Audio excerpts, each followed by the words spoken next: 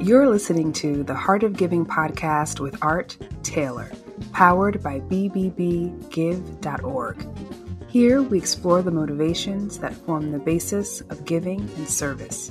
We inspire generosity and celebrate the transformative effects that giving and service have on the human spirit and on community. The conversations featured on the podcast also uncover giving strategies that educate and provide tools to help listeners make impactful gifts of both their time and money. We hope you enjoy this episode. Welcome to the Heart of Giving podcast, powered by bbbgive.org. Give.org is the nation's standards-based charity evaluator, and it's your one-stop source for information on giving and reports on the most asked about charities. I'm Art Taylor.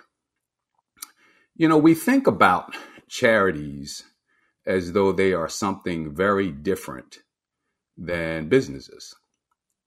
And there are indeed differences between charitable organizations and business organizations. But you really have to form, most nonprofits are corporations. You have to form a corporation to become a 501c3. And there are some exceptions to that. But when we think of charities, we often think of them as different entities because of purpose primarily.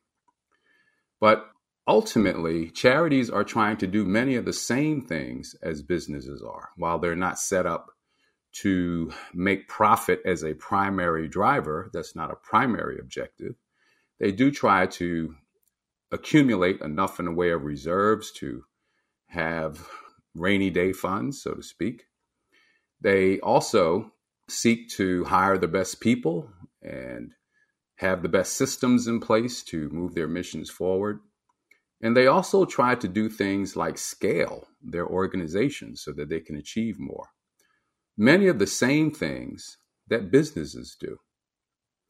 And so I wanted to really talk about this a little bit today. I wanted to get into some of the similarities that we see between nonprofits and businesses, particularly as it relates to growing them and achieving more.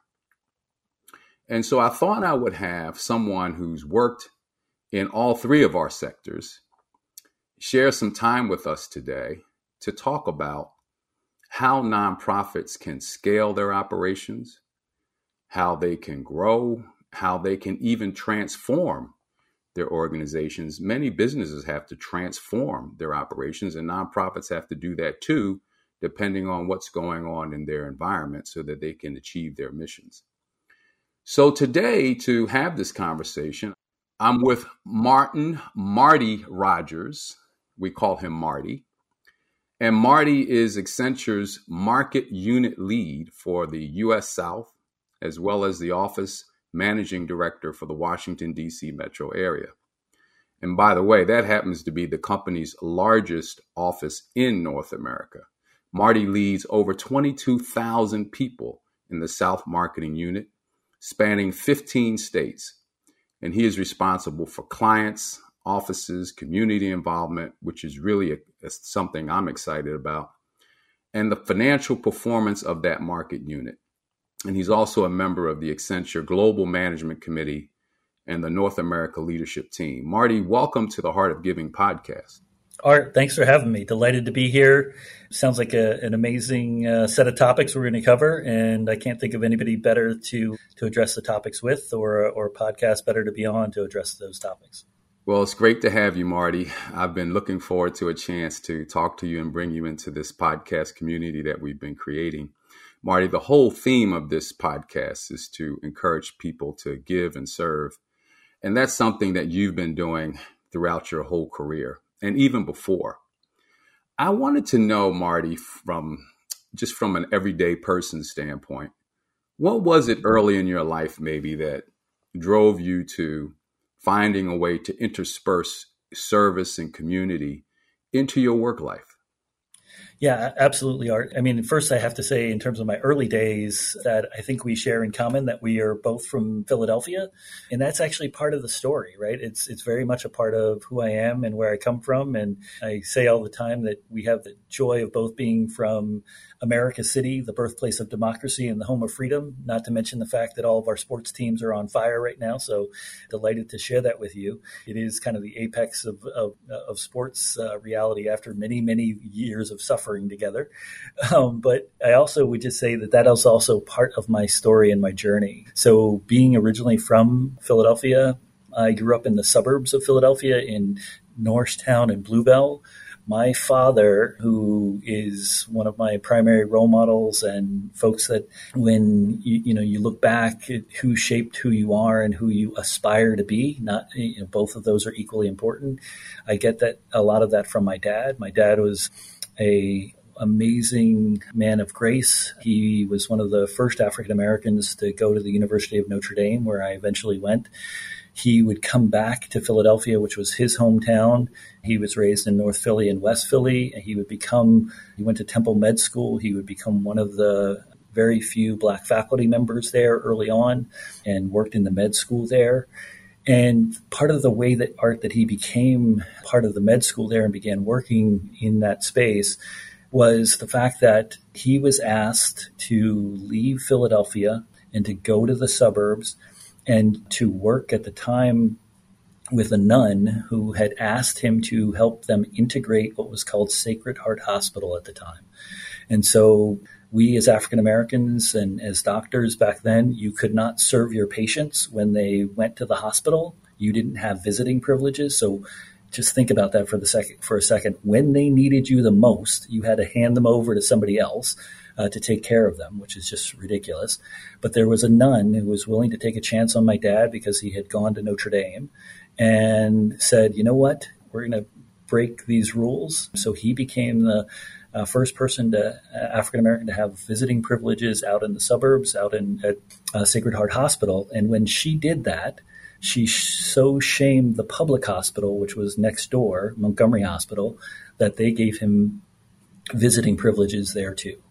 And so that journey, that sense of giving back, that sense of making a difference was always just part of how I was raised and part of the example that I got from my dad. And then the last story I would just give you, again, for the purpose here, I'll just share a story from my dad. I remember as a small boy, and I don't know what was happening. I think mom wasn't feeling well. We had to go into work with dad. And that was a rare thing and a crazy thing. And we didn't have, take your kids to work day back then. But the one thing I remember was I was playing on the floor of his office, and there was a homeless person that came in. And my dad ran a clinic for Mother Teresa's sisters, and he also took care of everybody in Norristown that needed the help, which was still a very poor area of Pennsylvania. And so I still remember to this day my dad interacting with this homeless person and taking this homeless person's jacket. It was a blazer that was tattered and in bad disrepair. And he removed his jacket from the hanger it was on, and he hung up this individual's jacket. And he did it with such care and concern and a sense of really being present that it's always stuck with me. And that common humanity, that common sense of we're here to serve and to make a difference embodied in that moment has been something that stuck with me, whether it was national and community service or public service or client service or military service or anything else along the way. Yeah. Wow. I love doing these shows. I always learn something that is just truly moving. I mean, that story is just, it's just powerful. And I can certainly see, Marty, how that has stuck with you. And it's manifested itself throughout your career. You've had some really powerful and important moments throughout your career where you've begun to where you helped make a difference. I think you were part of the creation of some really key legislation that started AmeriCorps, if I'm not mistaken, right? Yep. Yeah, absolutely. And I think, or to that point, right? Again, this is once you have this, what your podcast is trying to advance, this notion of giving of your time and your talent and treasure. Once you get started on that journey and you see what a difference each of us can make according to our gifts, according to our station in life, according to where we are, we all have gifts, right? Every single person has gifts to give back.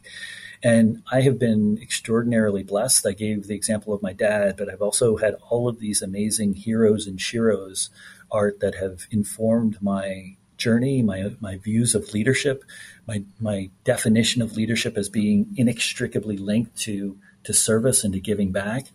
And this idea that all of these amazing heroes and sheroes, mentors and sponsors that have literally bent the course of our U.S. history, but also world history, these people that have bent the arc of the moral universe, as Dr. King used to say. And so having the chance to work with Senator Harris Wofford from Pennsylvania, who had been a co-founder of the Peace Corps and a friend of Dr. King's, and to work with him and John Lewis to create a national day of service in honor of Dr. King that would be about service as the most fitting way to honor him, with a day on, not a day off, a day of action, not apathy, a day of service, not shopping and sales. And then to go on and to be able to help create the first federal apprenticeship program that was modeled after what we had first done in Pennsylvania with the Pennsylvania Youth Apprenticeship Program. But now, many years later, we're trying to advance that and to do it with companies from across the spectrum and trying to create the first the first national apprenticeship program that is driven by companies. And so it's the work that I'm doing in part now at Accenture. And we recently just created our Greater Washington Apprenticeship Network, but we've now done it in 8 cities across the country. And we're trying to get employers all to come to the realization that we will either grow inclusively or we will not grow, right? We will bring all along or we won't, or none of us will go along, right? Like there won't be an opportunity to expand the pie unless everybody comes with us. And so that's where the apprenticeship network comes in. And then last but not least, to your point, Art, is just around the ability to work with a bipartisan group of senators to create the AmeriCorps program that now is over 1.25 million folks that have served in the program. And to see young people out there that hear this call to service and to give in full-time, meaningful service, to give of their lives to make a difference for our country in a domestic Peace Corps, and to do it in really great and amazing programs that are making a difference. And the important and critical thing there is they're making a difference. They're learning and growing. They're making the community better at the same time. And as amazing as their service is going to be during that 1 year or 2 years that they serve, just wait till you see them later as it has transformed them and transformed their lives in terms of what that's going to mean in terms of their ability to continue to serve and make a difference as they grow older from that seminal experience. And so, yeah, I've had the blessing to work with amazing folks from Senator Wofford to Congressman Lewis to other mentors, heroes and sheroes like Janetta Cole and Marion Wright Edelman and Father Ted Hesburgh, and all these people that have truly defined service and leadership being one and the same. Well, you mentioned the apprenticeship program. I, some years ago, worked with Opportunities Industrialization Centers. Mm-hmm. And I had the chance to head that national organization for many years and later be its chair of the board. Yeah, thank you for your service. That is an amazing organization and doing great work. Thank you, Marty.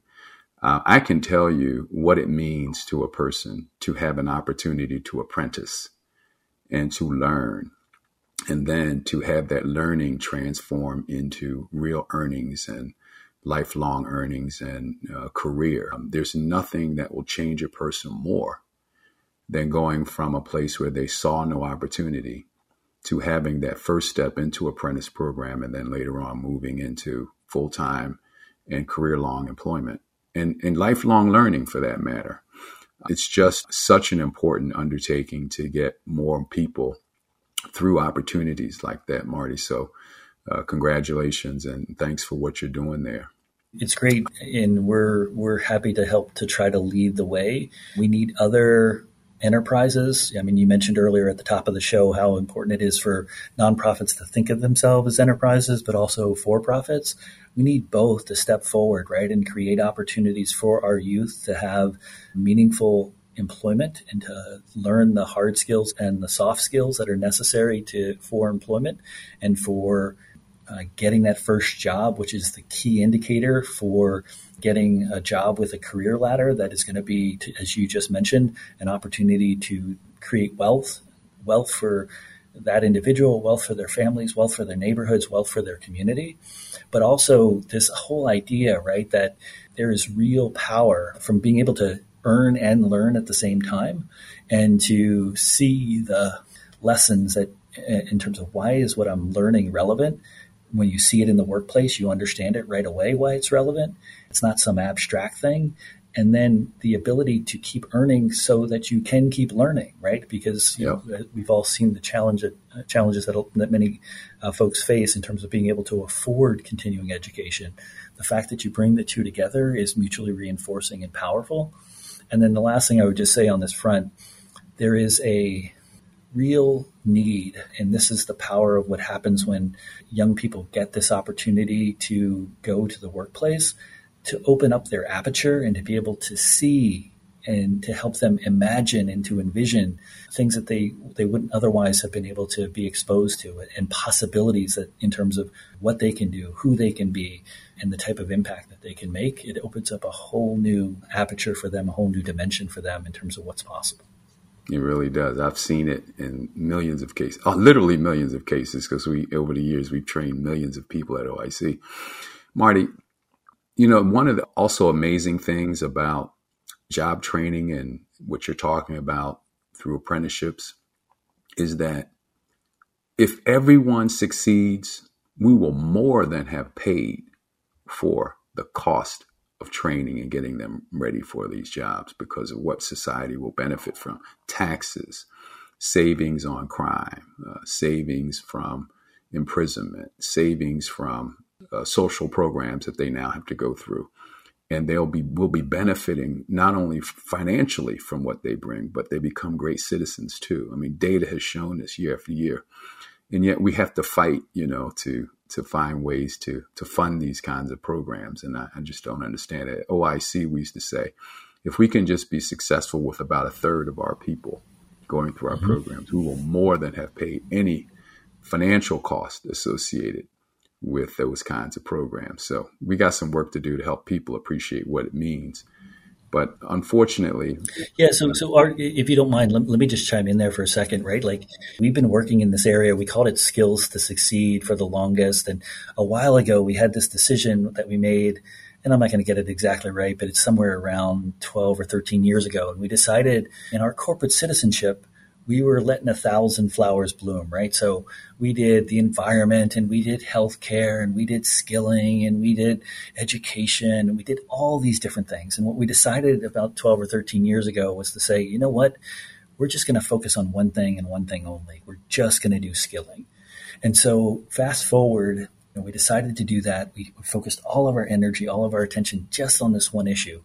And we got smarter, we got better. We started working with all of these different organizations, including OIC and others, that were doing amazing work, but they were just little lights that were out there, right? And we had to bring them together and start scaling.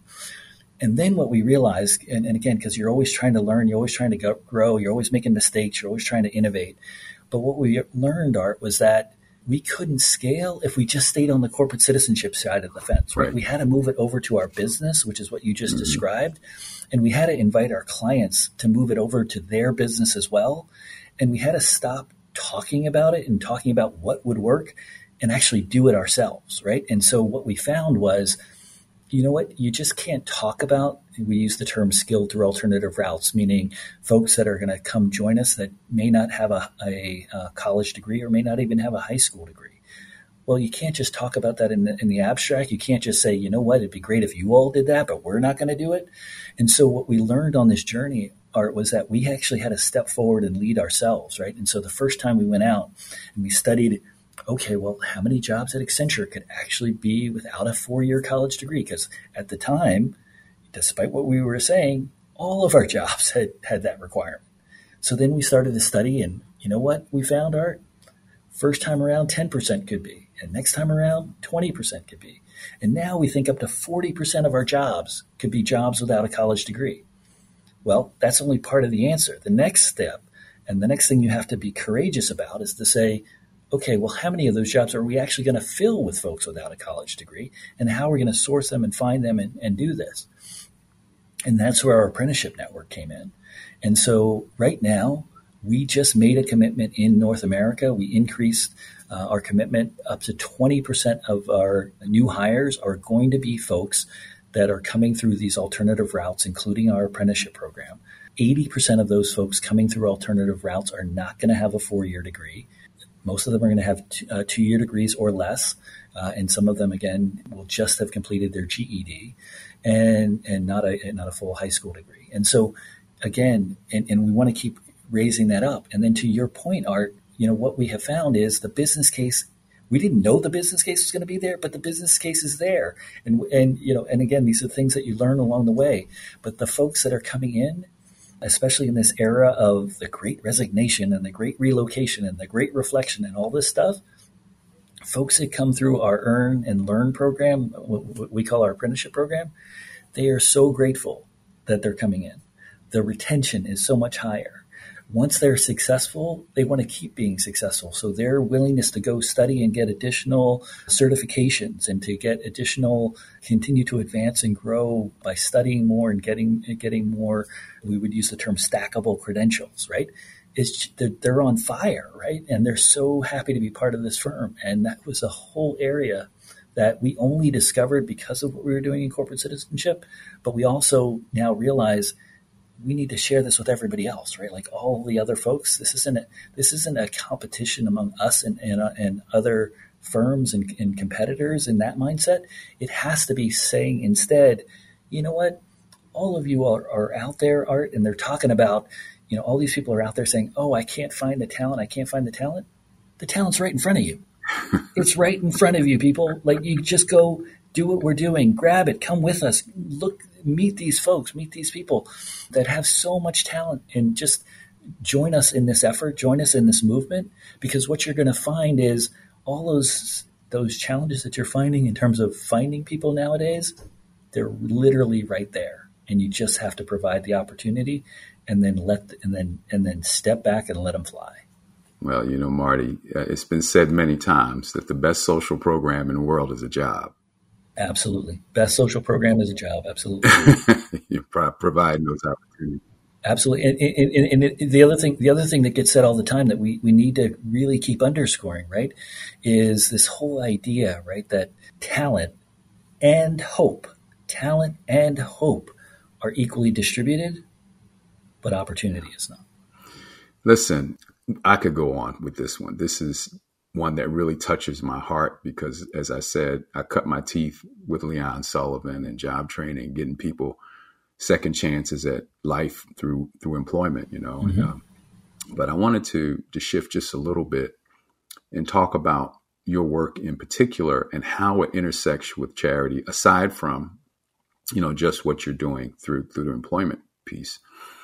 And what I want to talk about, Marty, is how organizations can think about scaling. So for most people, they don't know that nonprofits actually try to grow. They just kind of think that they just fell out of the sky. They've been doing a certain amount of work, but actually nonprofits do have to go through transformations. They were one thing when they started. The environment changes, they shift. They have to change their organizations. And there's also situations where they see that they're doing a great program and they want to make it available to more people. How do they go about this? And I know your organization at Accenture is in the business of helping clients go through transformations and helping them find ways to scale their operations. What have you seen with the charity sector in particular that presents some opportunities for organizations? How should organizations think about this? And how should their supporters and stakeholders think about supporting them through those processes, Marty? Yeah, so great question, Art. And Art, I want to come back to something you said at the very outset of the program, which was so important, right? Which is I've been honored to work in for-profit, nonprofit, and government, right? Yeah. And we have this tendency in this mindset, Art, I think sometimes to think, oh, well, business has so much to teach nonprofits and business has so much to teach government.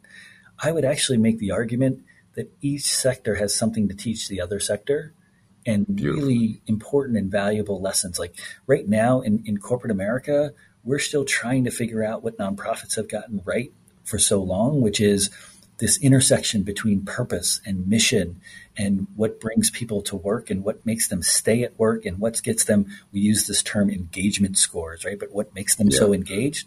Nonprofits have figured that out ages before we have, right?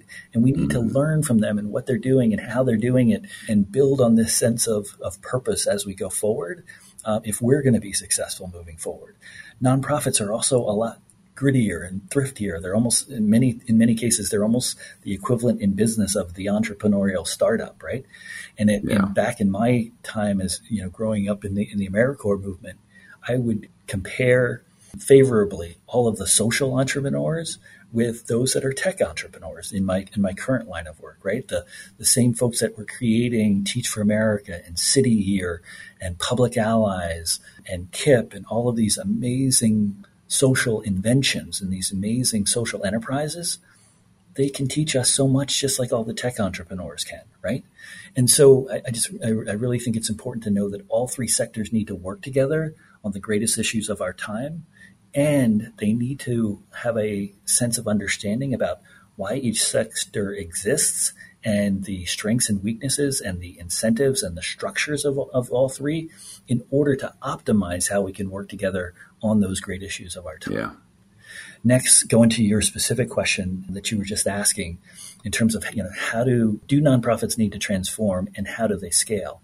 A couple things that I would say in that regard. The first is it is critical, as all nonprofits have both shareholders and stakeholders from the standpoint of folks that are going to be vested in them, that are going to be investing in them, that are going to be caring about what they do and wanting them to do it as efficiently and as effectively as possible.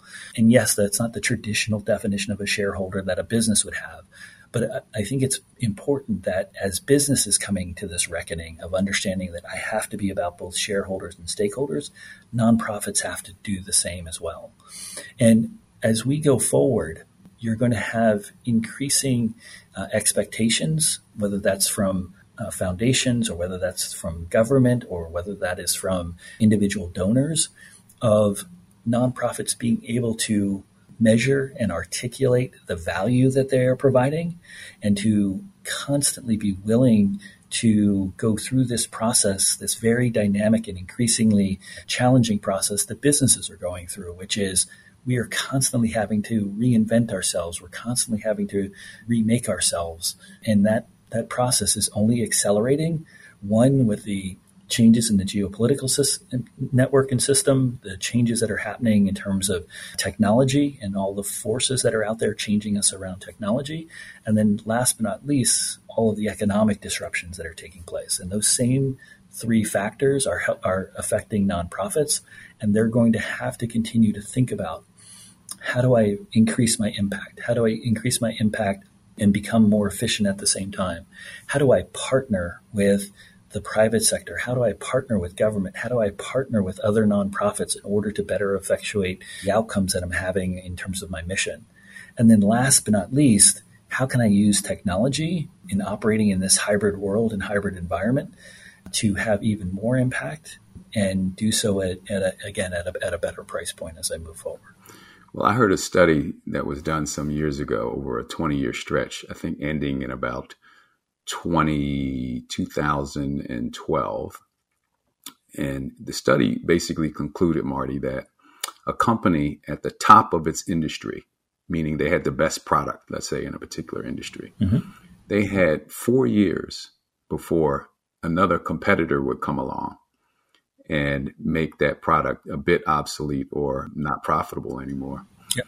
And that was back in 2012. So if it was 4 years then, I can't imagine it got any wider. It probably got more narrower. That's right. Which means that entities have to constantly be looking for the next opportunity to improve or to serve. So I'm sure the same is true with nonprofits. I've certainly found that in my part of the world. And you probably see that in organizations that you volunteer with as well, Marty, that their business models constantly are under attack.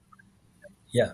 Absolutely. I mean, to your point, right? Like disruption's coming for you, right? Like that's how, right? That's the easiest way to think about it, right? And it's coming sometimes to your individual business, but right now, because of the onset, the rapid pace at which technology is transforming us, it's coming for whole sectors of the economy. It's coming for whole industries, right? And trust me, it's coming for nonprofits. And there has to be this willingness to try new things, to do new things, to try new models, to try new public-private partnerships, to be willing to be evidence-based, to be willing to say, hey, can we try something like a 403B? Can we try something different? How do we look at new ways of generating income or revenue? How do we look for new partnerships that we might not have thought about before? What can technology do for us? Like asking these questions. And then Art, in terms of, as you're describing the pace of change, folks, if you're doing a 10-year strategy, just stop. Don't even start. Like it's a waste of time. You're doing a 5-year strategy, just stop. Don't even start. Nobody does anything that's even trying to look 3 years out doesn't make any sense anymore. Yeah, you can do a 3-year strategy, but you better have interim checkpoints about what you're going to do year after year after year, if not every 6 months. Like that's where we are in terms of the pace of change. Yeah. And I hear also that it's important to look far enough out too, that you're thinking more about what to get to, but not so much how, because the how is going to be very variable in this messy 3 to 5 year period that none of us can predict.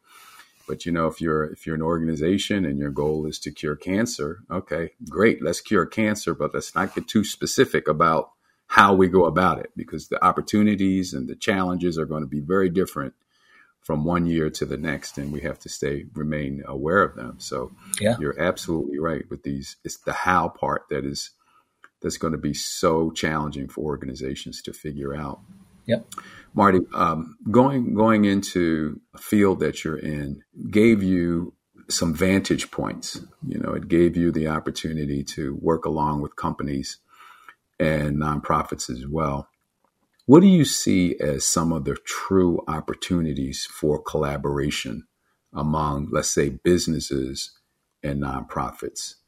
And if you can't say specifically, what are some of the drivers that, aside from what we just discussed, might partner these organizations a lot more than maybe what we've seen in the past? Yeah, so Art, I think that's a fantastic question. I mean, the first thing I would just say is, I had the opportunity to work across for-profit, nonprofit, and government. And that idea first came from an individual by the name of Dr. Cliff Wharton. Dr. Cliff Wharton was the first African-American CEO of a Fortune 500 company, and he had been an undersecretary of state. He had been head of the Rockefeller Foundation, and he had also been a college president. And so when I was coming out of undergrad and he got named the first African-American CEO of, I think it was TIAA-CREF, now called just TIAA, I was like, wow, like that's what I want to do. That's what I want my career to be. And so I started in for-profit. Then I went to nonprofit at the Children's Defense Fund with Marion Wright Edelman. Then I worked at the Hill, as I talked about before. And then I went and actually did service work before going to grad school and before joining Accenture. And the great thing that has been true for me at my career is at Accenture, I've been able to do, again, for-profit, nonprofit, and government, all while staying at Accenture. And so one of the things that I was able to do at Accenture was to start our for-profit nonprofit practice. And we now, I believe, have the largest of the nonprofit practices of any of the major consulting firms. And what I have seen over the last several years, we started this roughly a little over 15 years ago. And as the practice has grown, there has been more emphasis of for-profits and nonprofits working together. And one of the key attributes there is what we spoke about before, Art, which is trying to get it to be a relationship that is no longer just based on the cost side or on the corporate citizenship side, on the charity side, but moving it first and foremost over to the business side, right? Like, how can these two organizations partner where you're on the business side of the business and you're in the mission side of the nonprofit? And that's really where the magic happens, and that's where the greatest promise and the greatest opportunity happens. It's also the way that it's the most sustainable in terms of impact, right? Because you're meeting a core need of the business and you're meeting a core need of the nonprofit, and the synergies take place from there. So there's a variety of different examples, right, of how nonprofits and businesses can work together and do so in terms of having more and more impact. But the best ones, again, are when it's on the business side and when it's mission side for the nonprofit. The other thing that I would just share with you is we've worked with a number of different nonprofit organizations in terms of them actually starting their own revenue-generating businesses and opportunities. We've done it with an organization that, and again, the best way for doing that is when it's in keeping directly with your mission, not kind of a side thing that has nothing to do with your core mission or your core brand for the nonprofit. And so working with nonprofits, one recent example, we worked with the National Wildlife Federation, and they launched a new effort where they are in the business now of helping people get native plants so that they can have more native species that in turn will help with the local wildlife. Another example, we worked a long time ago with the Alzheimer's Association, which was creating a technology product to help those that were suffering from dementia. At the time, which is still the case, one of the greatest stressors to our public safety system, both police as well as firefighters, is when folks that are dealing with dementia go missing, are displaced. And so that was a for-profit that they launched as part of the Alzheimer's Association to, again, meet a need in keeping with their core mission. Same thing with the National Wildlife Federation, that in turn helped provide revenue for the organization. And then the third and final thing that I would just mention in terms of kind of where this nexus is coming together and where it works best is actually partnerships that can bring together the for-profit, the nonprofit, with government and help all three scale together. And that last area, there's been plenty of examples in the international arena, as well as even with things around things like our ability to respond to the COVID pandemic, where for-profit, nonprofit, and government came together to make a difference in terms of saving lives, in terms of health equity, and in terms of getting life-saving drugs into the arms of folks that otherwise wouldn't have been able to do so. Wow. Well, Marty, I hate to say running short on time here, but I want to ask, if I could, one final question. And it's on the importance of diversity, equity, and inclusion. In my last podcast episode, Marty, I talked a lot about this. And I talked about it because I felt that we have some opportunities now because of the business case as well as the moral case for it to really drive change and to eliminate barriers for people so that everyone can have a chance to achieve what they were put here to do, so to speak. And Marty, I want to know, because you're someone who lived it, you grew up with it. What are you seeing that encourages you, and what are you seeing that still concerns you? Yeah, so Art, thanks for that final question, and I really appreciate it. I'm normally a glass half full type of guy, so I'm going to give you probably more that encourages me than not. But let me just start with a couple of things. The first is what I said before, which is we will either grow inclusively, right? We will either find a way to increase the size of the pie and to lift all boats, or we can't get there, right? Like, unless we invite all to realize their full potential, unless we make that possible and real, then we're just short-circuiting, we're undercutting our own competitiveness as a country and as a nation. And if we don't figure out a way to engage all of us in becoming the most competitive nation possible, then our overall future in terms of wealth creation, not just for those without, but for those that currently have the resources that are already on the path, we're short-circuiting our ability to optimize that in the future.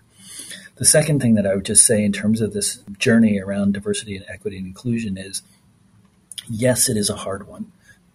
And yes, it is a journey. You're constantly learning, you're constantly getting better at it, but it makes all of us better. And if you come back to this notion of a business case, many years ago, we made the decision that if we were going to go from number 2 to number 1 in the industry, and if we were going to grow faster than the rest of the industry, we not only had to invest in innovation, but a key part of investing in innovation had to be investing in diversity, equity, and inclusion.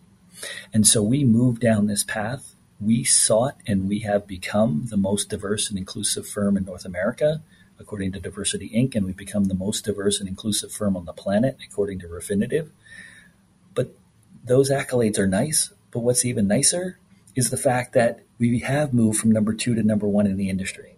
And because we made this transformational commitment to diversity, we have been able to become the most innovative company in our industry and to grow exponentially faster than anybody else in our industry are. And so just to make it clear and to make it plain, yes, the moral arguments are great, but at the end of the day, as I like to say, Accenture, it really likes black and brown, but it loves green, right? And we're getting a lot more green because we are more diverse. We're getting a lot more green because we're heading towards gender parity in a tech business, right? Unheard of, right? But we're going to hit gender parity somewhere around 2024, 2025. Wow. And this commitment, this striving towards this commitment has made all of us better, and it has made the pie infinitely bigger, right? Because now we find ourselves, even though we've moved from 2 to 1 in the industry, we're still putting more distance between us and everybody else, right? And the way that we're doing that is because now we can't afford to be the fast follower anymore. We have to be the innovative leader from the front. We also have to have access to the best talent, which diversity makes possible, as well as the most innovative thinking. And then last but not least, in terms of the critical nature of what diversity is doing for us, our ability to demonstrate that diversity is the way that we show our people that we care and that we want them to bring their full selves to the workplace and to lead based on how their own unique experiences and their own unique journey and story. That sign of caring and concern has made us, again, much better than our competitors in terms of retention. And for us, that is a huge, huge deal. Well, I'll say to everyone in corporate America, you're hearing how a firm rose to number 1 by making sure that it was a diverse organization as well. So that's the business case. That's the business case. That's absolutely right. And the other key thing, right, is our CEO will tell you that when she's talking to outside group that happens to be diverse or an inside group like one of our diversity ERGs, but she'll also tell you that on our earnings report. Mm-hmm. She'll also tell you that when she's talking to our investors. Amen. Make sure you listen to both. I will. Marty, thank you so much for doing this. I really appreciate what you've given us here. And I know that there are many who are listening and who are in corporate America and trying to find a way to give back, trying to find a way to manage their time such that they can make a commitment. I think they've learned a lot from you, that there are many ways to do it. There are ways to do it as part of your company. There are ways to do it outside of your company. And so, again, just tremendous, tremendous thanks. And I'm going to continue to wish you well. You know, I've been following you now for about 20 years since I first met you at an independent sector gathering, and have always been impressed by what you stand for and for how you lead and how you give back, my friend. So thank you. Thank you, Art. I want to say to all of our listeners, you can find us on all major podcast platforms. If this is the first time checking in, I hope you'll subscribe. And if you want to make a donation to the Heart of Giving podcast, you can do so by making a gift at give.org. Thank you all for listening. You've just listened to the Heart of Giving podcast with Art Taylor. Be sure to tune in next time for a brand new episode. To listen to our other interviews, visit heartgiving.podbean.com. That's heartgiving.podbean.com. Subscribe to our show on major podcast platforms. The thoughts and opinions expressed on this podcast are the views and opinions of the guests, not those of the BBB Wise Giving Alliance or program affiliates. This podcast is for information and educational purposes only and is copyrighted with all rights reserved. This podcast is protected by Podbean's terms of service.